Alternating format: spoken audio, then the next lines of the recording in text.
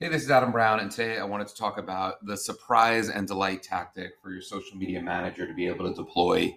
I've talked about this a bunch in this podcast over the years, and I feel like it needs reminding every once in a while as brands, do it, or we share this with our clients and they think it's a great idea and they set it up, and then it just sort of like fades away by the wayside. So right now, you have a weird economy, you have a lot of people out of jobs.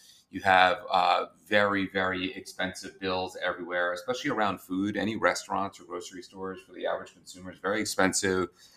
And you are feeling the pinch as well if you're a founder or a marketer at a brand in food and beverage.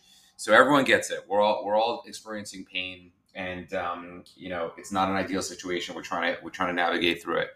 So now more than ever, as people are out there on social engaging with you, especially if they're saying great things like "love your product," "need to buy this," "try this, it's delicious," or people are writing testimonials, I strongly encourage you to deploy either free or steeply discounted surprise and delights every once in a while on them. Like, hey, thanks for being a really loyal OG fan. Here you go. The next one's on us. Or friends and family, or Mother's Day is coming up. Give this to your mom or your dad or whoever it is, depending on the holiday or caregiver, or just really finding any reason to surprise and delight. Maybe you just give 10 of these to your social media manager and you challenge them to get creative.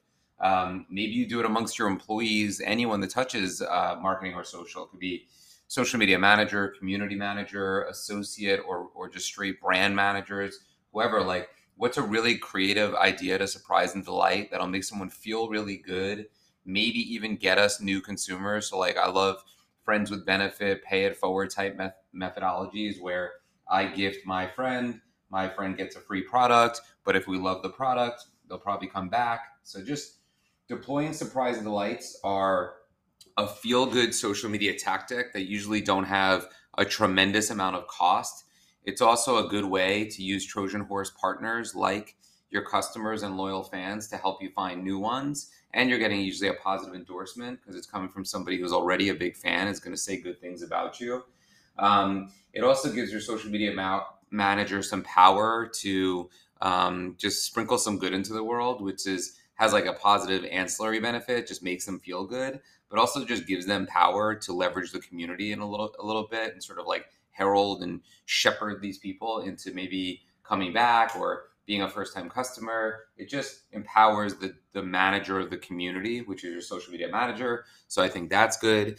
And it's just a really good way to give back a little bit with low downside and high upside and positive brand affinity to your brand. So this could mean some free coupons or BOGOs or something like that. I feel like every brand has them. I get them all the time from our clients. Just even when we sign them up, I'll get like 100 of them. So instead of giving me 100, give me 99 or give 10 to the people you usually give to and save a couple that you can use for surprise and delights. It also can obviously be e-commerce unique codes that they can use at checkout or share with their friends and family. I just think it's a good idea to go back to the surprise and delight, challenge your team to get out there and get creative, and just sprinkle some good into your community. I guarantee good will come from it. That's it for today. I'll see you out in the field.